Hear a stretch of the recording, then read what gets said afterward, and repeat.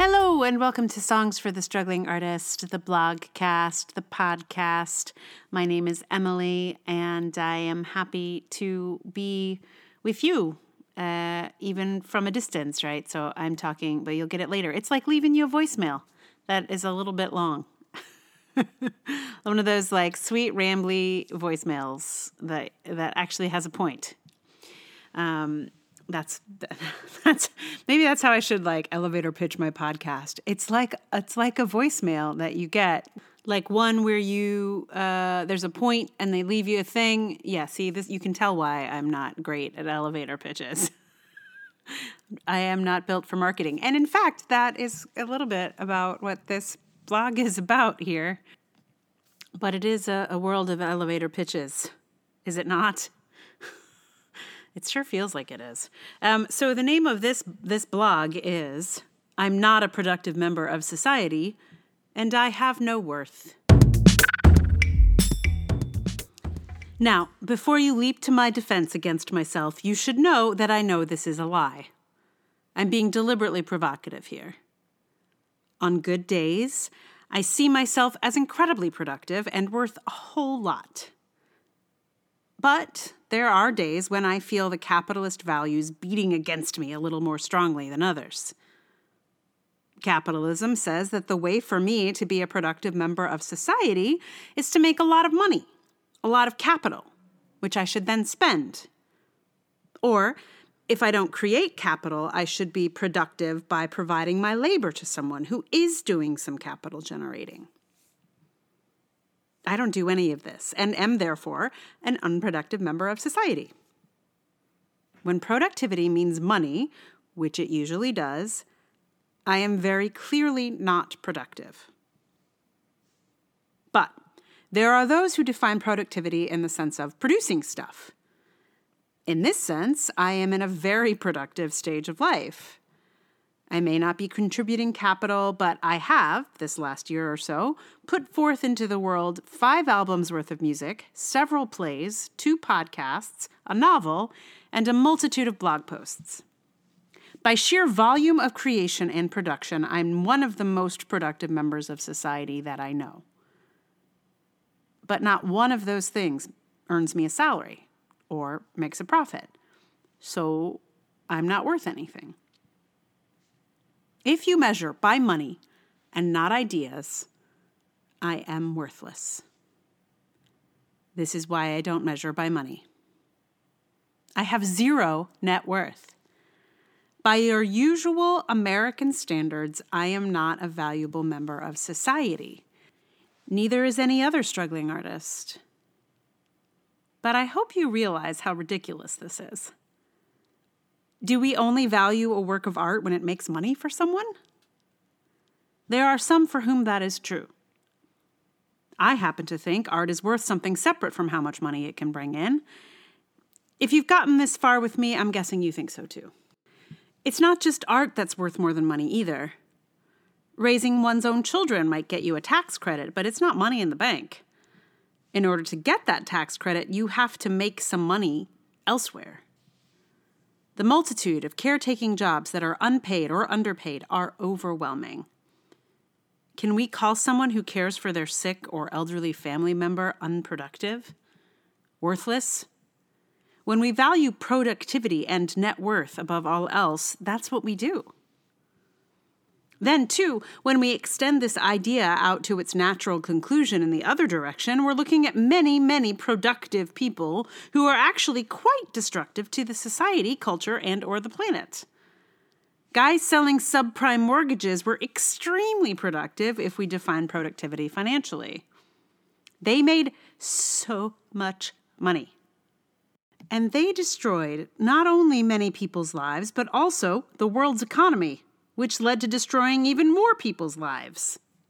Someone happily at home taking care of their children isn't looking so bad now, is it? I'm not trying to take down capitalism. Couldn't if I tried. But I came up with this title, and therefore this whole piece, on a day when I was feeling a sense of shame about my life and how I've chosen to live it. On a better day, I recognize what a load of crock it is that we define productivity and worth financially. I'd love to see some way to embrace some of the other measures of productivity and development. If we had a universal basic income, for example, and we weren't so worried about finding the money for essentials, we might discover a world of possibility for things created outside the realm of the financial demands. Scientific discoveries could expand tremendously if they weren't tied to a need to make money for the companies that fund them. In other words, if we worried less about being financially productive members of society, we might be able to be actually more productive. We could make more things, discover things, create things, contribute love and service, make an exciting, artistic, scientific, thrilling world of art and love, not just money. I have seen many an artist twist themselves into knots trying to demonstrate the more socially acceptable forms of productivity, while their artistic productivity languishes. I'm not talking about the day jobs we do to survive. I'm talking about busy work. I'm talking about feeling like I should be writing emails instead of writing a song. I'm talking about feeling like I'll be a better person if I just do more tasks that might, one day, relate to money or a job. For my own creative practice, I have seen that the less I worry about my productivity in a capitalist sense, the more productive I can be.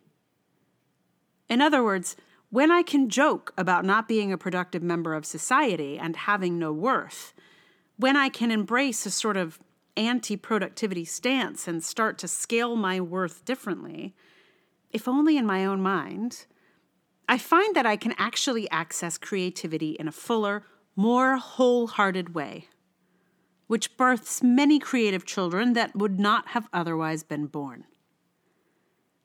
That's the kind of productivity I actually value. That is worth a great deal to me.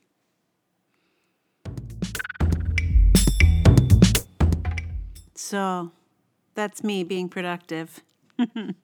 Here I am being I am in this moment being productive. I am making a thing for you.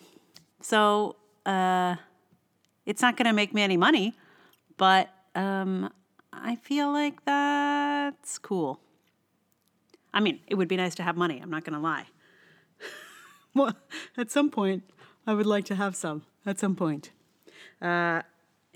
If you feel like you're like, hey, I believe in capitalist support of products, and I want to give you some money, you can do that.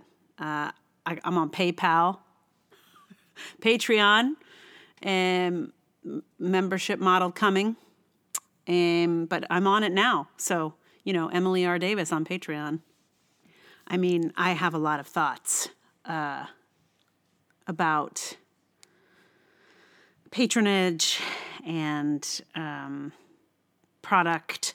It's coming. I have a lot of the conference, the PatreCon conference really got my head in a spin about art and creators and creatives and exchange and whatnot.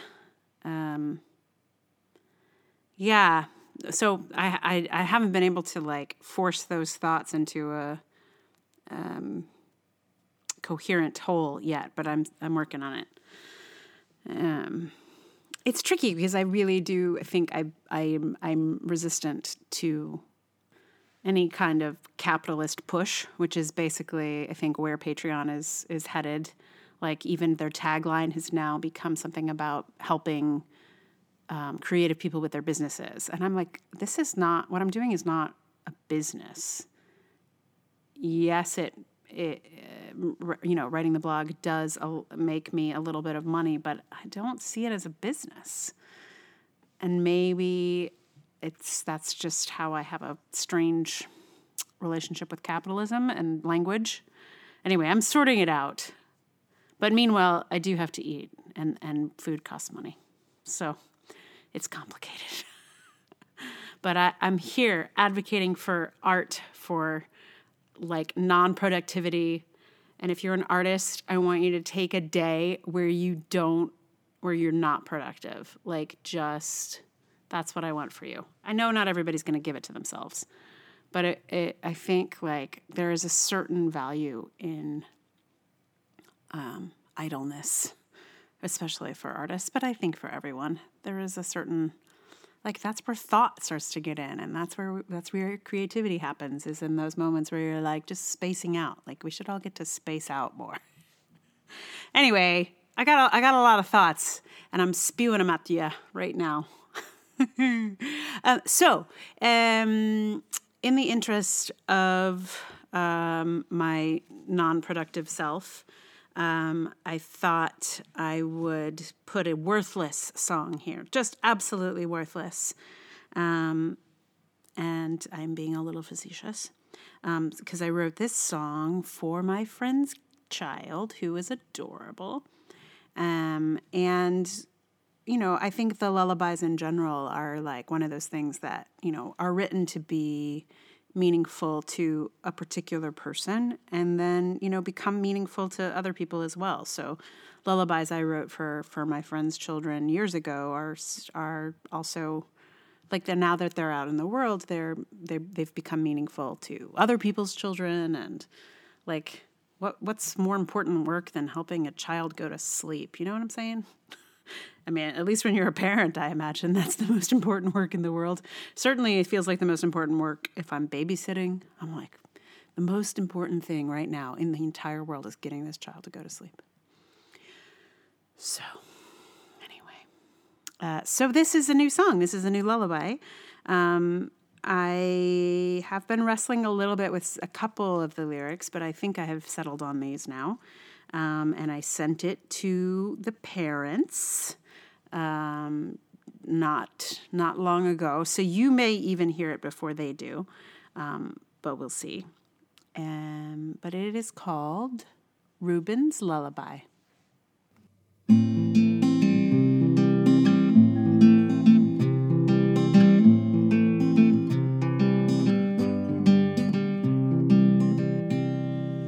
Reuben likes to grab things and Reuben likes to crawl.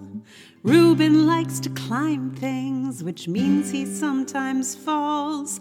But Reuben climbs back up again. He'll give you a big smile and then he'll reach out for his moms for comfort and for calm. Reuben likes the chickens and Reuben likes the eggs. Reuben likes his brother even when he pulls his legs. But he knows when he's had enough. He'll move away if it gets too rough. He'll reach out for his moms for comfort and for calm. And Reuben gets tired and sometimes he cries. And Reuben's face tells you it's time to rest his eyes and sing him Reuben's lullaby.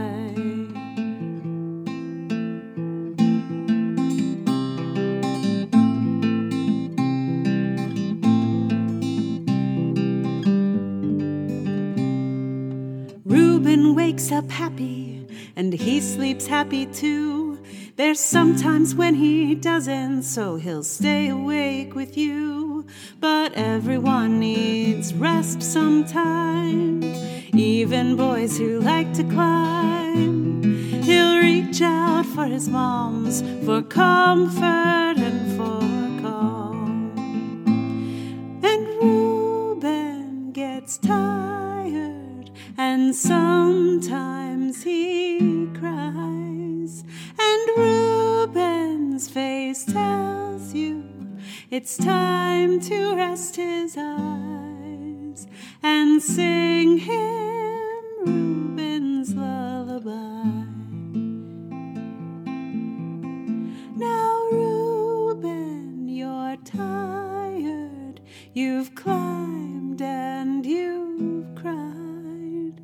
The look on your face says it's time to rest your eyes and live.